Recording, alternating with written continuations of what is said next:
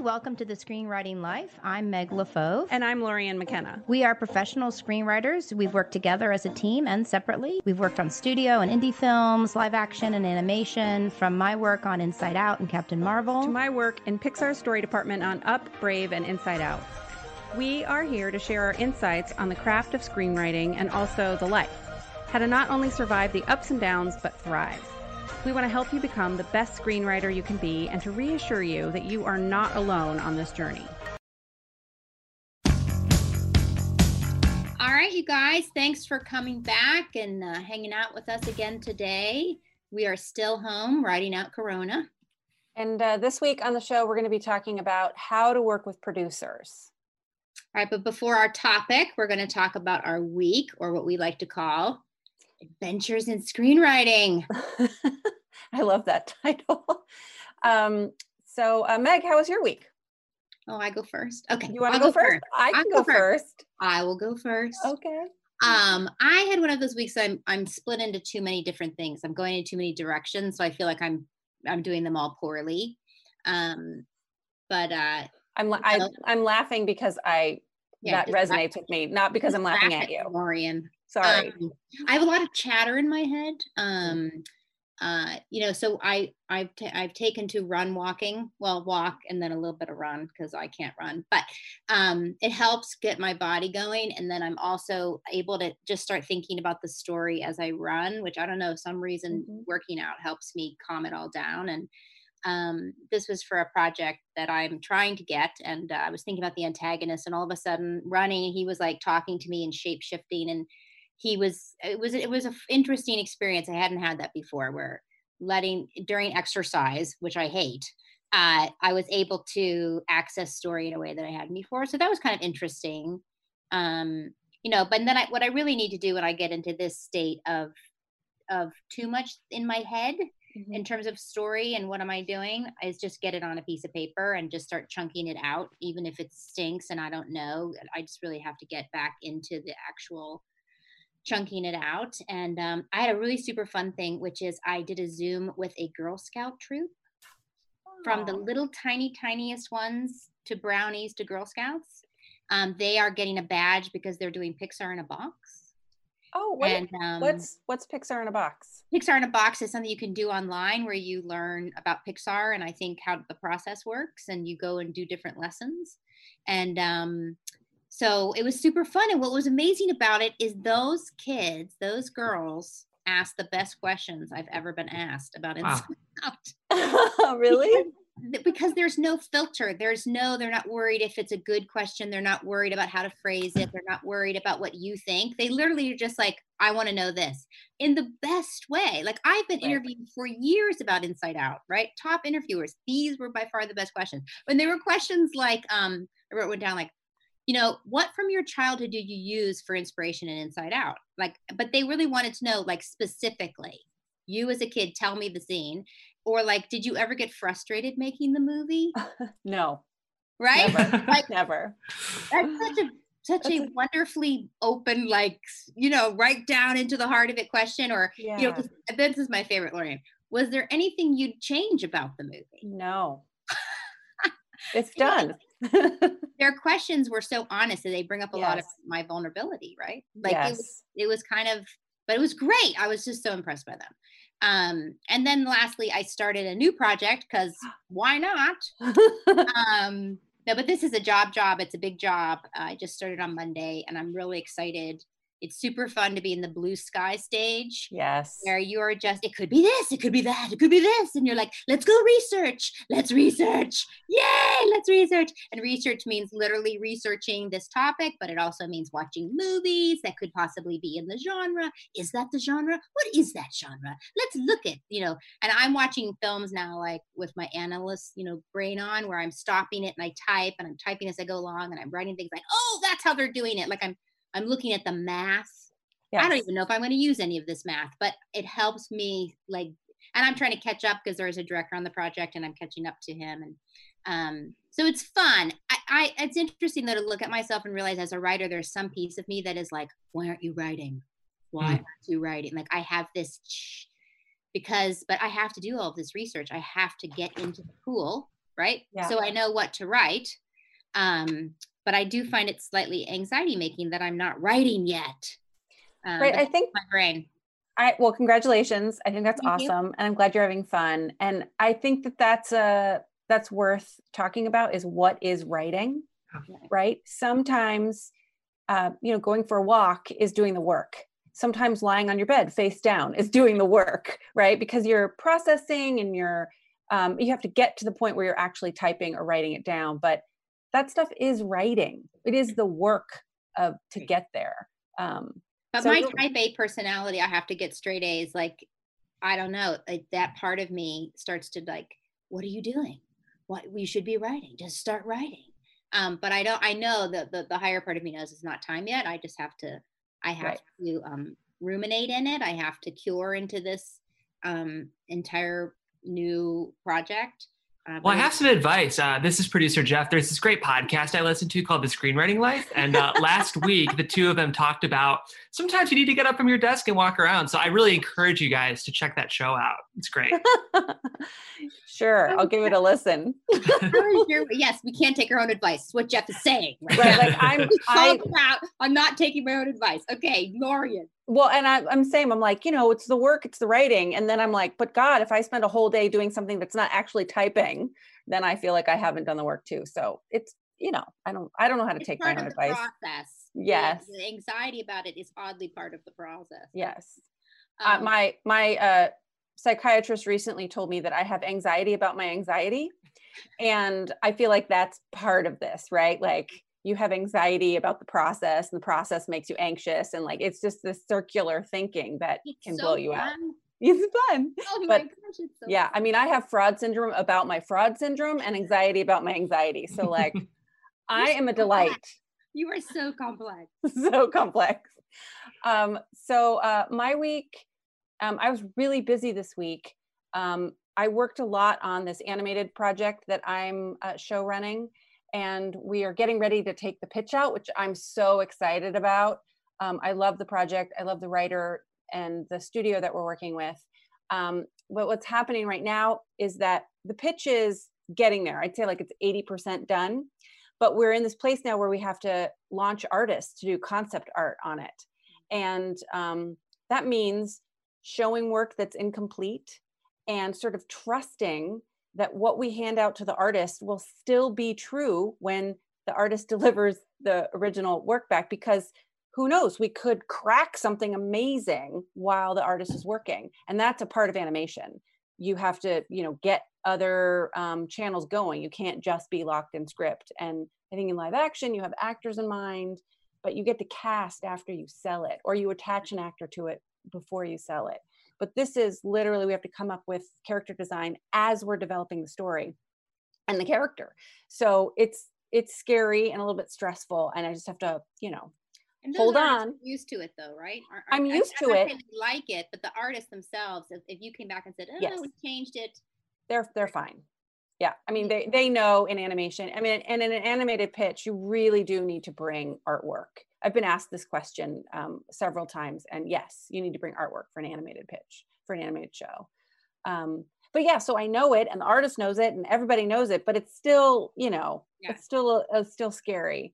But I'm really excited about what we're doing. The other thing, Meg, you and I were working on our project together, which I love, and it's super fun. And then I have this original idea that I'm working on a pitch for it as a TV show. And I got to spend a couple hours on it this week, and I was so excited. And in the middle of working on it, I got a call that someone's interested in hearing the pitch, because I did a soft pitch of it at a general. So it was almost sort of like, did I manifest this by actually doing the work? Because I'm that powerful. So let's just all agree that I'm that powerful. But it was really like, oh, great. Yeah. Now I have even more reason to focus on it and do it. And I'm in this place too, where I'm struggling with the chatter, and I'm struggling with the situation and like the work and the family and taking care of myself. And I've let the taking care of myself take a way back seat. Like, I'm barely exercising. I don't even know what I'm eating. So I need to change that, because I'm not going to be as good a, wife, mom, dog owner, writer as I can be unless I'm able to take care of myself. And it's just the first thing that falls away for me, right? So Yeah, I've been, most people, I think it's the first thing to go. I mean, I heard, whether it's true or not, I don't know, but I heard you literally only have so much willpower per day. yeah, And, right now, most of mine is going to homeschooling right now, Yeah. almost all of it. So Yeah. the willpower to not eat the cookie, like that's way down. Like there's no way I Right. could do that. And I told my daughter's teachers that I would not be doing homeschooling anymore. Like because I have to work, that's where my willpower has to go, like get my butt in the seat and write. And that's where it's going right now. And so I have to figure out how to find a better balance so that I do a little bit of homeschooling. So my child isn't, completely lost. But that balance is on my mind. Part of the chatter is, am I doing enough? I'm doing too much, that sort of. When I realized I'm taking all that type A stuff into the homeschooling, where I'm probably doing too much. I'm probably even pushing him too hard because I want to get the right answers, which is like so dumb. Like, what's the right answer? There's like, he has to learn this, right? So it's that whole process too of it's so interesting. Like everything you do can evolve you, right? If you let it. Like it's like, okay, Meg, what are you doing? Like, what does he really need to get out of this, right? So, but then I get tired. And you eat the cookie. And I eat the cookie. And that true story, the end. True story, the end. Yeah. But something exciting that happened for our show is we have someone helping us out with the Facebook page, Andrew Justra, who's amazing. Andrew, yay. And Andrew, I worked with him on a couple projects, and he's a writer and a creator. And so he's going to be helping us with the Facebook page. So hopefully we will be able to start putting up some of the stuff that we have been promising to put up. But I'm really excited about that. It's happening. Yeah. And then talking about the Facebook page and our email, and we love getting posts and we love getting emails, but I do just want to let everybody know this is a serious part of our podcast today. This is a legal thing. Just I wrote this, so this is not like from a lawyer, but here we go. For legal reasons, please don't send us scripts, books, story proposals, or details about a story or script you're working on. We can answer general questions about craft and process and personal experience, but we can't get into the details about your story in any way, and we'll need to delete those emails without reading them. This is legally to protect us, to protect you. Don't send us original story ideas. Just the normal common policy around Hollywood. You can't just call up and start talking to people about your ideas because it's legally precarious to do that for everybody. All right. So, of course, Lauren and I want to skip the next part, Jeff, but we'll keep it quick. We do just want to say thanks to everyone. We were just talking about the community on Facebook. We're so excited to have Andrew on the team now. And again, I mention it every week, but that was the goal of this show. It's not only relay information from some wonderful experts, but to build a community, let you all find each other too. It's just writers need writers, and that's what part of this podcast is about. And we just wanted to say thank you and acknowledge some of the beautiful reviews that you guys have written. And just quickly know that these reviews really help to grow the show and optimize people's ability to find the show. And because our goal is to grow this community, sending those reviews really helps other people find the show. So I'm going to write a beautifully written review from Abibi real quick, who says, this is like a writer's group. The screenwriting podcast differs from others I've listened to. Yes, Meg and Lauren talk about their process, but they approach the discussion in a way that feels like it's entirely for the listener's benefit. I feel like they're completely on my team. Everything they say is personal and honest. Where else can you hear a writer tell you about occasionally overwhelming anxiety?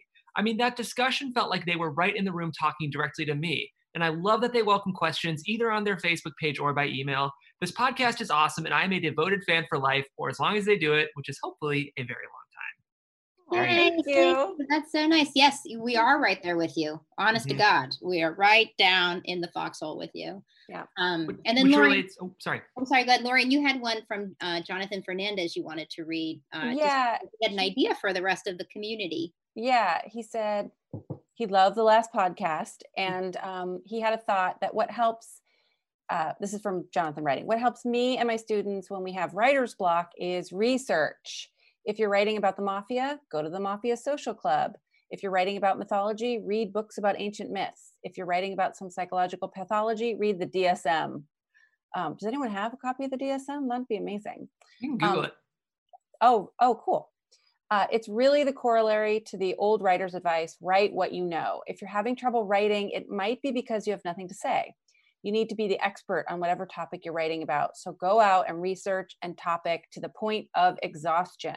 Which I think is great advice, but with caution. With caution. It is great advice. Research is a great way to break writer's block. The caution is just, it can also be a way to avoid Yes. actually going and writing, right? And the only one who knows that is you, right? That, you know, if you're doing that, you just have to get super honest. I mean, the truth is anything can be used for good or to avoid, right? Yes. You can outline forever because you're too afraid to go to draft. You can just barf draft forever because you don't actually want to go and do so all of those things are great things, right? You can bring people together to read and get notes, which you can just keep doing because you don't actually want to break through and be like, oh, I have to do it all over, right? So every positive thing, every tool in your toolbox, you can use to push yourself, or you can use it to avoid. So just, you know, the only person, you just have to know yourself and when you're getting into that zone. Yep. What's next? Oh, so let's get into our topic for the week. We need topic music coming on. Is that a sting? We need a sting. Yeah, a sting. Thanks. There's our topic sting. You're welcome. So we're talking about working with a producer. We got quite a few questions about this, and Meg and I have both been producers and have worked with producers. So I think we have an interesting perspective on it. Yeah, both sides, which is good and challenging, I think, because you sort of see all, and we're both Libras, right? So we both see all points of view, right? Both sides. So Meg, you want to share your thoughts first? We can talk about it. You know, there's all different kinds of producers, first of all, right? So there's producers who are line producers, and they're literally making the movie. They're budgeting, they're on set. Generally, writers don't interact with the line producers. Again, TV, you will, because you're running the show. But right now we're talking about features. So, but if you are, in TV and line producing, you kind of need to know budget and that kind of stuff. But we can talk about that if you're interested, or bring in a big TV person to talk about it. And the other kind of producers in features, of course, there are producers out there who are just really good at getting the rights to IP. And that's how they make their living, is they get a lot of rights and then they sell those to other studios. There's producers out there who are really, really good at cast, meaning movie stars. They're great schmoozers. They are great at a party. People always invite them. People like to hang out with them. That's a huge, huge skill. They tend to actually have, other producers working with them, because that, access to cast is such a powerful thing to have. And then there's the producers that I think we're talking about, right? Which are the creative producers, right? Who are the producers who, there's other producers, right, who just love the deal, right? They just love setting stuff up. But we're talking about creative producers who are really there working with the writer, you, in the kind of more day-to-day development way. Any producer that you're going to, and then there's the producer, are you working for them? They brought you a project and you're working for them? Or is this somebody that you have gone into partnership with on an original idea of yours, right? Or is there IP? The first thing I have to say, danger, Will Robinson, warning, warning, warning. If a producer comes to you and you're a younger writer or an emerging writer, and they say, I have this IP, I'd like to hire you for free, probably, to write the script, the first thing you have to ask is, do you have the rights? And get proof that they have the rights. Because there's a lot of people around town who have IP that they don't have the rights to. And that is a dangerous road, because you could write an amazing script and there is nothing you can do with it because there's no underlying rights.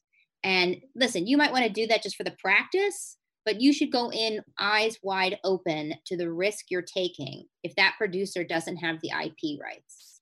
And somebody else has it. That's right. And how you get proof is there's lots of entertainment lawyers around town that will work for hourly. right? The normal setup for entertainment lawyers is, you sort of connect with them like an agent or a manager, and they take a certain percentage of what you make. But there are lawyers who will just work for you. Hey, can you help me find out who has the rights to this? Or someone else's manager might do it for you as a favor. There are ways to figure that out. And it's really, or you can really, call, if it's a book, you can call and the ask them. publisher and ask, are the rights taken? And they should tell you by who, even just a name. So you really have to be careful about that. That's a little scammo that happens to young writers all the time. Again, you might decide to go for it because you just want the experience, but go in eyes wide open. I mean, most likely you're working with somebody, and they're giving you notes, right? They are the ones who are going to be the go-between between you and the studio. And often, if they're great producers, that's awesome because they hopefully know that studio. They know what they're wanting. They know those executives for years and years and years. Their knowledge and breadth of the marketplace and of the business and how it works is what's guiding you as a writer through that process. There can be times when what they want is not what the studio wants. I think that's rare. It can happen, and it's a bit of a bummer when it happens because they've been working with you and you write towards A and the studio wants, W. But I don't think it happens that often. Generally, I think really good producers know their stuff, and you should really take their notes very seriously and their thoughts and how they want to set up the project, right?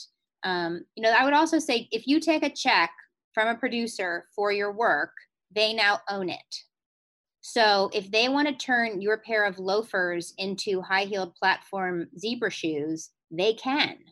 You took the check and you cashed it. So just know that too, like this is a business and you're entering into a business partnership as well as a creative partnership. So before I ever would hand over rights to anybody, I'd sit with them for a couple of times and who are they taking it to? What other movie comps do they see that this is like? Who would they cast in it if they could? What kind of director would they put on it? That's going to tell you the movie they see in your script. That makes sense what I'm saying? Like that these scripts are blueprints at some point, and they could be seeing a whole other thing that they want to do with it. And again, if you're a young writer, you're probably going to take that chance, right? Because you got to get on the board. But at least don't get upset when it changes because that producer told you what they were going to do. And it is a rite of passage to be taken advantage of by a producer. So sad. It's sad, but you learn in that process what to look out for in the future, right? And it's asking those questions. It's asking other people who've worked with that producer. It's doing your homework a little bit. But again, you weigh the risk because sometimes it'll work out great. And there are lots of people who are trustworthy and honest and ethical and artists in their own right. Like, don't think that producers are just businessmen or women. They are artists. And most of them, now listen, right now in the business, to be an independent producer is practically impossible because there's no way to make money.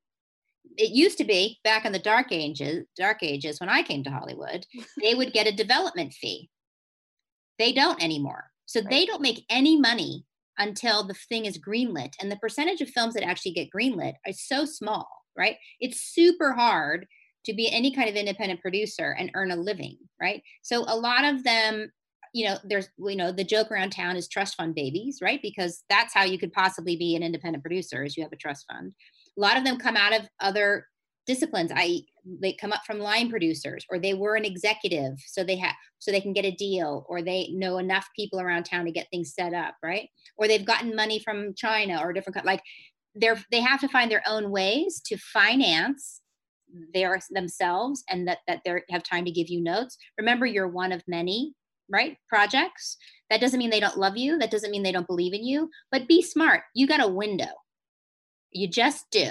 Right? That window might be 3 years. That window might be 6 months. I don't know. How big are they? How many projects do they have? Right? And by that window, I mean, they're like, oh my gosh, this is a movie, which is, of course, like we've said in past podcasts, that's the thing you want to get. You want some producer to say to you, this is a movie, right? Creatively, we can talk about what that means. But they, how many drafts will you be paid to do before they're like, maybe it's not a movie? I'm just being honest with you guys. That can happen, right? You got to give it your best shot when you've got their focus and attention on you. Right. So practically speaking, if you get a producer who's attached to a studio or an independent producer, you can engage with them without any money changing hands. And the idea is that you're both working speculatively in partnership to take it to a buyer, and then you get paid when it sells. The other way is that the producer is going to pay you to work on it. Then they own it. Then if you are asked not to continue on the project, they own the work that you did. Whereas if you did it speculatively and you separate and part ways and it doesn't sell, you retain the rights to your creative material. Even, and this one is a little murky, like even the notes that the producer gave you on it, like how far you went in development. Yeah, it's a little murky. We could be a lawyer on, but you know, and the other thing is, I just forgot because I literally said the word lawyer and I was like, oh my God, we can't be giving legal advice. I just blew my brain out. You know, I have to say, in terms of if you're in the Writers Guild, you are not supposed to give free drafts, right? So let's say a studio is paying you to write. You aren't supposed to be doing 10 drafts with the producer before it goes into the studio. So I have to say that, like, that is the deal with the Writers Guild. It is also just practical to get insight from the producer before you go in, because they're your producer and they're your, you know, I think it's a hard thing. I want my producer to give me notes. I have the right, of course, as a Writers Guild member, to take those notes or not, because it's not an official draft. But you know, that can also be tricky waters too, right there. Right. I think working out a relationship with your producer, sort of all the things you talked about, like taste, are we on the same page? Do we see the same big picture for this project? But also, how are we going to work together? Right? Like, what's your turnaround for notes, right? Some people get a script and they need a week to read it before they're going to even get you feedback. Sort of setting up what those expectations are so that you're not thinking something should be happening that isn't happening. So you don't create unnecessary anxiety for yourself. Right. But also, you talk too, like, here's how I like to get notes. You know, you get to say what you like too. And then when you do get notes, we've talked about this in our first podcast, how to take notes, is not being combative or defensive when getting the notes, even if it's something you desperately will not change about that, right? Because this is a really important relationship. This person is going to, you know, open doors for you, is going to get you in the room, and they want to keep working with you. So be collaborative and figure out how then to respond to those notes. So like, take a day, take 2 days. Usually, you know, you get notes and you say, great, I'll look into that. Let me think about that. Right. And then ask questions. If you really don't like it, just be like, okay, so how would that work? Or what do you mean by this? Like, dig out that note a little bit more. You may not be actually getting the notes, right? Right. Some producers are great at giving notes and some are not. That's the other thing to watch out for. Some are not great at giving notes. And then I'm sorry, it becomes your job as the writer to dig it out by asking lots of questions, right? What you want to get to is, in that meeting, because you've asked questions and you're digging it out of them, all of a sudden you're like, you mean like this? And that producer might go, or like that. And suddenly you're spitballing, whether you use any of that spitball or not. That's, to me, the exciting point, when you start going, it could be this, it could be that. You might not get there in that meeting. It might be the second meeting or later, but you do have to take their notes, even if it's just, here's why that didn't work. You said you wanted this, that didn't work because of this, but here's what did work. And I think that does answer the note because of that. Right? Yes. You have to respect their notes. They've been in the business a long time. They've read a lot more scripts than you. They've gone down this road of making movies. They know stuff that's going to happen to your script that you have no idea about. They understand about actors. They understand about directors. They understand about studios. Because who's going to be there when you're long gone? Who's going to be in the marketing meeting? Who's going to be in the meeting with the studio? Who's going to be on set dealing with the actors? That producer. And that's why you guys have to be in agreement about what this movie is, because that's what, if they love that, that's what they're protecting through the process, right? That doesn't mean that occasionally producers don't have to let writers go and get another writer. I mean, that can also happen, you guys. Another rite of passage is being fired. That just is, guys. It just is. And you have to be a big, person about it, because the producer doesn't probably want to fire you either. And it's not being fired. It's such a hard word, right? It is being fired, but sometimes as a writer, you're tapped out too. Like, you're literally tapped out. Like, I cannot write this again. I don't know what you want. Maybe they do need fresh blood to come in and see it a different way and not have all the tentacles attached, right? And that is just part of the process. It hurts, take your time. And my advice is get to the next. Just go to the next. Yeah. I know it's hard, but everybody's been fired. Everybody. And there's also a piece too of knowing what your boundaries are. It can feel like when you're just starting out and there's a producer interested in your project and you're working, like, I have to do everything I can to hold on to this. So I'll do everything they ask of me, free work, more drafts. But there is a point where you do need to understand your value and your boundaries and communicate them in a human, decent way. Like, here's what and it's really hard because it's you putting a stake in the ground and saying, you can't keep taking advantage of me, right? Like, let's figure out is there a deal to be made here? Or are you going to finally pay me for this? But that's not what you want to say. Are you going to finally pay me for this? That's literally not a script you should say. But there is a point where you get fatigue on a project. You can feel like it's not working out, sort of figuring out how to get to the next step or parting ways sometimes. So you could be the one to pull the trigger too, and learning how to do that gracefully without making anyone mad and, keeping doors open. That's another mistake. I mean, I've made it where it's not working on a project and you need to get off it, and not understanding how to manage those relationships and to do that. And so then it's like this sort of wound out there, because this is a very small industry and you will be seeing the same people over and over again. So like figuring out how to know your worth, put your boundaries down without burning bridges. It is a very, very tricky part of being a writer. And possible. You can totally do it. Totally do it, you guys. It's about treating people with respect. Mm-hmm. They may not be treating you with respect, but you have to be respectful while you have your boundary. And, a producer comes to a writer and they're kind of like, oh my God, I have to tell them some hard stuff. We're going to blow it up. Like we're going to blow it up. And they're trying to do it in a supportive way. But if you have big reactions and they're like, fuck you, or, dig in your heels, I don't know how many times are they going to come back to you. They really believe it has to be blown up. I think you have to take the time, at least a week, and blow it up. You guys, you got your old script over there. Just see what they're trying to say. You might find out they're wrong, but I promise you'll discover something that is essential to go back, and that you're in this partnership of give and take, right? So, yeah, it's a beautiful thing.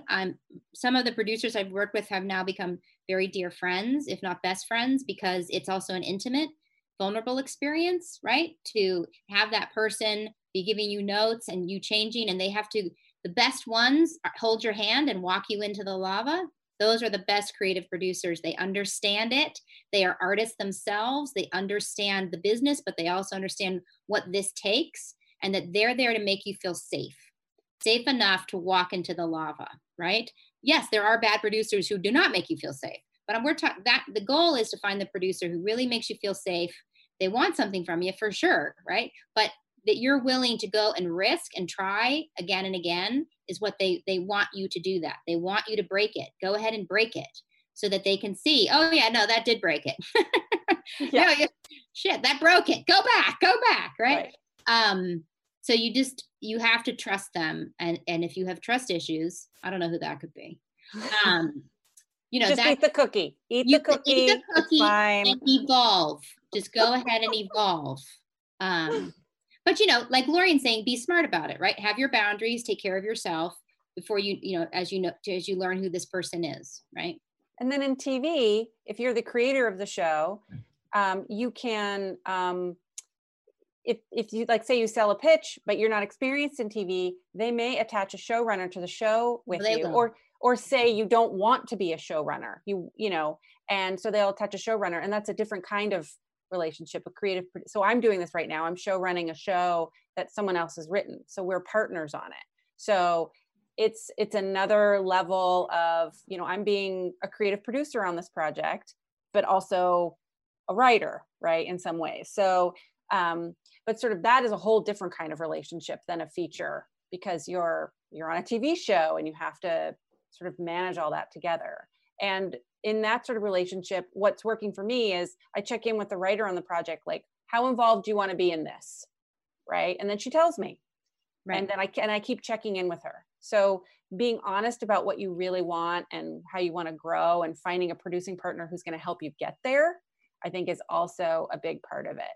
And I know that everybody right now is like, well, how do I find that producer? How do I find that? You know, that's what all of them are thinking right now. Yeah. You know, every producer friend of mine right now is going to be like, don't say that, but you can always send query letters to producers. You look at who produced that movie, which is the movie that is your comp, and you look at their list. Come on, it's not like the 80s or 90s where you couldn't find any information about anybody. Just get on IMDb Pro and there's all their credits, right? In terms of, producers are always out there looking for product, right? So you can send query letters to producers. Listen, I'm not saying it's like the magic fairy dust and suddenly, but you never know, right? And it's then always comes back in Hollywood to 6 degrees of separation, right? It's somebody's aunt's, niece knows somebody to read it, right? And getting, you should try to get feedback. If you're going to get into partnership with a producer, I would ask who else they've worked with it. You can call and get recommendations, because this is a marriage of sorts, and it's legally a marriage. If you're going to actually give rights over, you should talk to other people who have worked with that person. Yeah. And I think it's, again, like, query letters are great, but also and the 6 degrees of separation, talk about what you want to do with people. And so I taught my daughter that when we make a wish, we don't keep it to ourselves, right? So she tells me her wishes, because how else can I help her make her dreams come true if I don't know what they are, right? So tell people what your wishes and your dreams and your hopes are, because you never know when someone might be like, oh, right, I heard this person I know, this producer is looking for a project just like that. And then you can get connected. That's great advice, because a lot of times when you're a young writer or any writer of any level, you go on things called general meetings, where your agent or manager or best friend has set you up with a producer who they think you'll click creatively, you'll like the same things. And you go in and you should have 2-3 ideas to pitch. They could be half ideas, things you're thinking about. But really what happens in those meetings is what Lorian's talking about, where stuff that you're just curious about. It could be about, why do people do this? Or I love these kinds of worlds, or I loved this movie. That's how they really start to get to know you. Mm-hmm. And that's when they're like, oh my God, I love that movie too. And I wish we could come up with a movie like this. And suddenly this thing starts happening between you. And this is the kind of relationship you want, where you're all on the same page. You both like the same things, but that's vulnerable, right? You have to go in and open up your heart and show them who you are and what you love and what you're curious about and what you want. Exactly what Lorian's saying. Totally agree, 1000%. So tell people your wishes. Don't keep them to yourself. I think quickly, if I could jump in to jump off what Meg's saying, I think I mentioned a couple weeks ago, I've been writing something that's like very, very low budget with the hopes of possibly trying to shoot it. Very limited ensemble, limited feature, limited location feature. And I've actually talked to a couple producers, and I told Lori and Meg at the top, I just came off a note session with one that makes me feel very much in ISOC mode right now. So maybe I'll just set the feature on fire and never write again. But no, we're getting you over to They Suck. Come on. I know, I've got to get there. But how dare they is how you get there. Yeah. But it's interesting with this producer. I was noticing a lot of the references I had for the feature were like movies or writers they didn't know at all. So like I mentioned the Duplass brothers, I mentioned Joe Swanberg, I mentioned The Big Chill, which is partly an influence on the script. I mentioned Genji Cohan, and this producer didn't know any of this work. And so part of me is like, we probably just don't have the same taste. And there was part of me that thought, these are pretty big names in development. If this producer isn't aware of these big names in our industry, they're probably not right for the project. Great. They probably are not. Unless they're a line producer, right? That's different. Right. They're going to actually run the sets and then, right? But great insight. No, they don't get what you're doing. Yeah. So that is giving me a little piece to move towards They Suck, and then eventually I'll be fine. Congratulations. Thank you, You're guys. doing it. Oh my Thank You're doing you. the Run work. them over until they suck. Okay, next step. What's next? Got to get you there. Yeah. Yeah. Get stuck. All right. Should we Do our question? do our question? All right. I have it right here. We love reading the questions and interacting with everyone on the screenwritinglife@gmail.com. We got a, sorry, what is the word? What are words? Words. It's a question sorry. from Rebecca Thank you. Flanagan. And she said, what do you do when you are being repped by the wrong manager? I have been in this situation for the past many years and have found that I'm paralyzed with fear about firing this manager and no longer being repped, especially in this tumultuous time, as well as suffering the consequences of this manager's wrath and potentially having this writer's reputation smeared, right? But what I really loved about her question is then she went into the lava and really said, you know, there has to be a better professional relationship out there than this current one. Surely all managers aren't verbally abusive, dismissive, engage in gaslighting, and refuse to read scripts of certain genres. And so immediately my response is, yes, you should go. Go. Right? Like, go. There is such a thing as a toxic relationship. Yes. Right? Now, I will say, Rebecca, not to play, therapist, but you might have this relationship in other areas of your life as well, right? Generally, we keep getting into the same relationship because we haven't learned the lesson. So it might help to know what to do. If you go and look at this, think of it as a writer, right? This manager is an archetype, right? If you were going to write this manager, she is an archetype. She is probably a bit of a predator, right? And how does this predator work? And what is she putting on her face versus how she lures you in? What is her bait, right? What is she using you for? What does she need you for? Then go look at other people in your life and wonder, hey, that's just like my great Aunt Sally that I stayed with that summer or whatever. Because again, sometimes these are very personal things. Like, is it just you thinking that she's doing these things? Probably not. I think she's probably doing them. So in terms of the business of it, both Lorien and I did ask our managers because we wanted to make sure to give you good information. Lorien, what did your manager say about leaving one manager to find another? He said that managers there's a code of conduct among them. I don't know if it's official, but they won't meet with people who are repped by other people. You need to separate from your current management in order to go out and be read by other people. And he was very clear that that's what he does. If he hears that there's someone who's looking, he'll say, well, who are you repped by? And okay, well, when you don't have that relationship anymore, I'll read you. And he acknowledged that how scary that is, right? Not to be repped in that in-between place. But, you know, you have to believe in yourself, right? You have to believe that you're going to get meetings and going to be read. So it's really scary, but it is scary. My manager said the same. He did say that recently over the last few years, there are younger managers who are breaking this code, but he said he would not do it. Same for my manager. So I think it does exist. In terms of the scary bit, I totally agree with Lorien. It's about believing in yourself. It doesn't make it less scary, of course. But here's the thing. I do believe toxic relationships can cost more life energy and cause more problems than just not having one, right? Like, you really have to wonder, right, what it's costing you for this person to be putting doubts into your head, to make you feel small, to make your writing not feel right or good, right? That the value, that your value is in question, that is not a good relationship to be in. It just isn't. I mean, at some point, you know, we can all say, well, what if this person could make us $1 million? Well, maybe, but probably not, because this is what their behavior is to you, right? And I have to tell you, my manager and my agent, you know, the reason I love them and will be loyal till the day I die is because always the first thing they say is, what do you want? They're there to help me get my dream. That wish that Lorien's talking about saying, that is what your manager and agent should be asking you about. What is your great wish? What is going to make you happy and satisfied as an artist? Where artistically do you want to go? And then my job is to match that and figure out, how are we going to do that? What's the short-term goals? What are the long-term goals, right? That doesn't mean they're not going to have hard conversations with you about, listen, that doesn't make any money, right? So therefore, how are you going to earn money while you're doing that thing that's not going to make you any money? Or the market isn't looking for that right now, or whatever, because that is also their job. Their job is to know all that stuff and communicate it to you.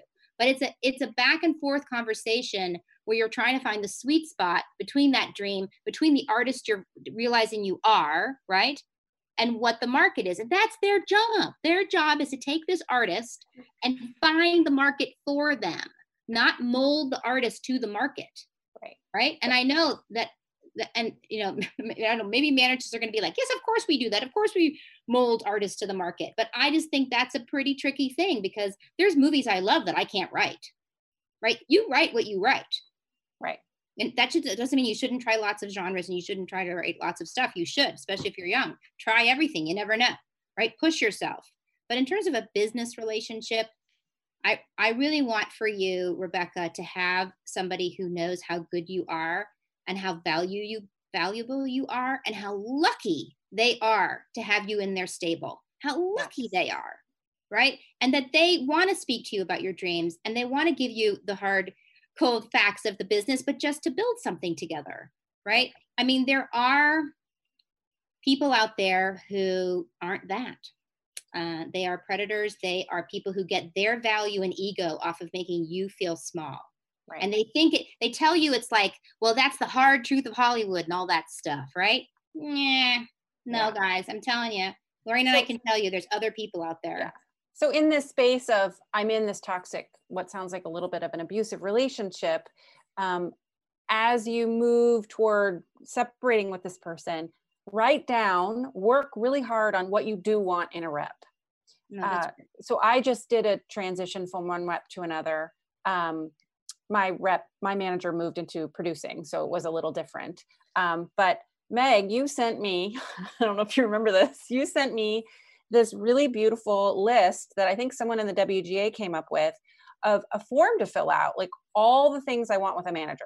What is a phone call like with this manager? How do they talk to me? What kinds of work do we do together? Sort of like my dream manager, and sort of articulating that, instead of focusing on, I don't want someone who gaslights me, is dismissive. It's sort of focusing on the positive, like take the power now and finding the right person for yourself. Maybe we can post that list. Yes, if I can find it. We'll post it with credit. We can also put it in the description of this episode. I'll make sure that happens after we're wrapped. Yeah, but it's also because then when you're talking to people about the kind of manager you want, you know, because people will be like, well, what do you want? Do you want someone who reps TV, film, both? Do you want somebody who knows actors, who also reps director? Like really think about what you want in a manager. So that helps. I'm not sure if I did the assignment totally, but I did part of it. Please. I'm being truthful. I did part of it, and I found someone amazing, right? But I was do all of it, Rebecca. I'll finish the assignment. How about that? So that you can know that I get an A, because I get an A. That's right. There you go. All right. A obsession. All right. Well, I hope that answers the question. I think that answers the question. But more specifically, how do you have that conversation with your manager? Like, I don't know what the words are that you say when you break up with them. I think you just have to be professional and say this respectful. Remember, be respectful, even if they're not being respectful. I've been thinking about it, and I think this is just not working out between us. Like literally, like, can we still be friends? It's like breaking up, right? Mm-hmm. If you get a big reaction back and they yell and you don't deserve me and you don't know what the hell you're doing, and they go after you. Number one, now you know for sure it was a toxic relationship, and congratulations, you should not be with that person. Congratulations. Yeah. Number two, you've hit their ego, right? You've hurt their ego. So their big ego monster just came up to try to make you feel small again. You have to hold it, Rebecca. You have to hold it, your size and your power, and just say, I'm sorry that you feel that way. I'm sorry you feel that way. I hear you. I understand that's upsetting. I'm sorry you feel that way. Just, keep it, and you can do it. It's going to be like ripping a Band-Aid off. It will, right? Yes. Just do it. I think that's our show. Okay, good. There's our show. Yeah. So thanks for tuning into the Screenwriting Life on Popcorn Talk Network. Please tune in next week and every week, and check out the podcast. This will all go over to a podcast. And keep writing, and we'll see you next week. All right. Bye, guys. Bye. From producers Maria Menounos, Kevin Undergaro, and the entire Popcorn Talk Network, we would like to thank you for tuning in. For questions or comments, be sure to visit popcorntalk.com. I'm Sir Richard Wentworth, and this has been a presentation of the Popcorn Talk Network.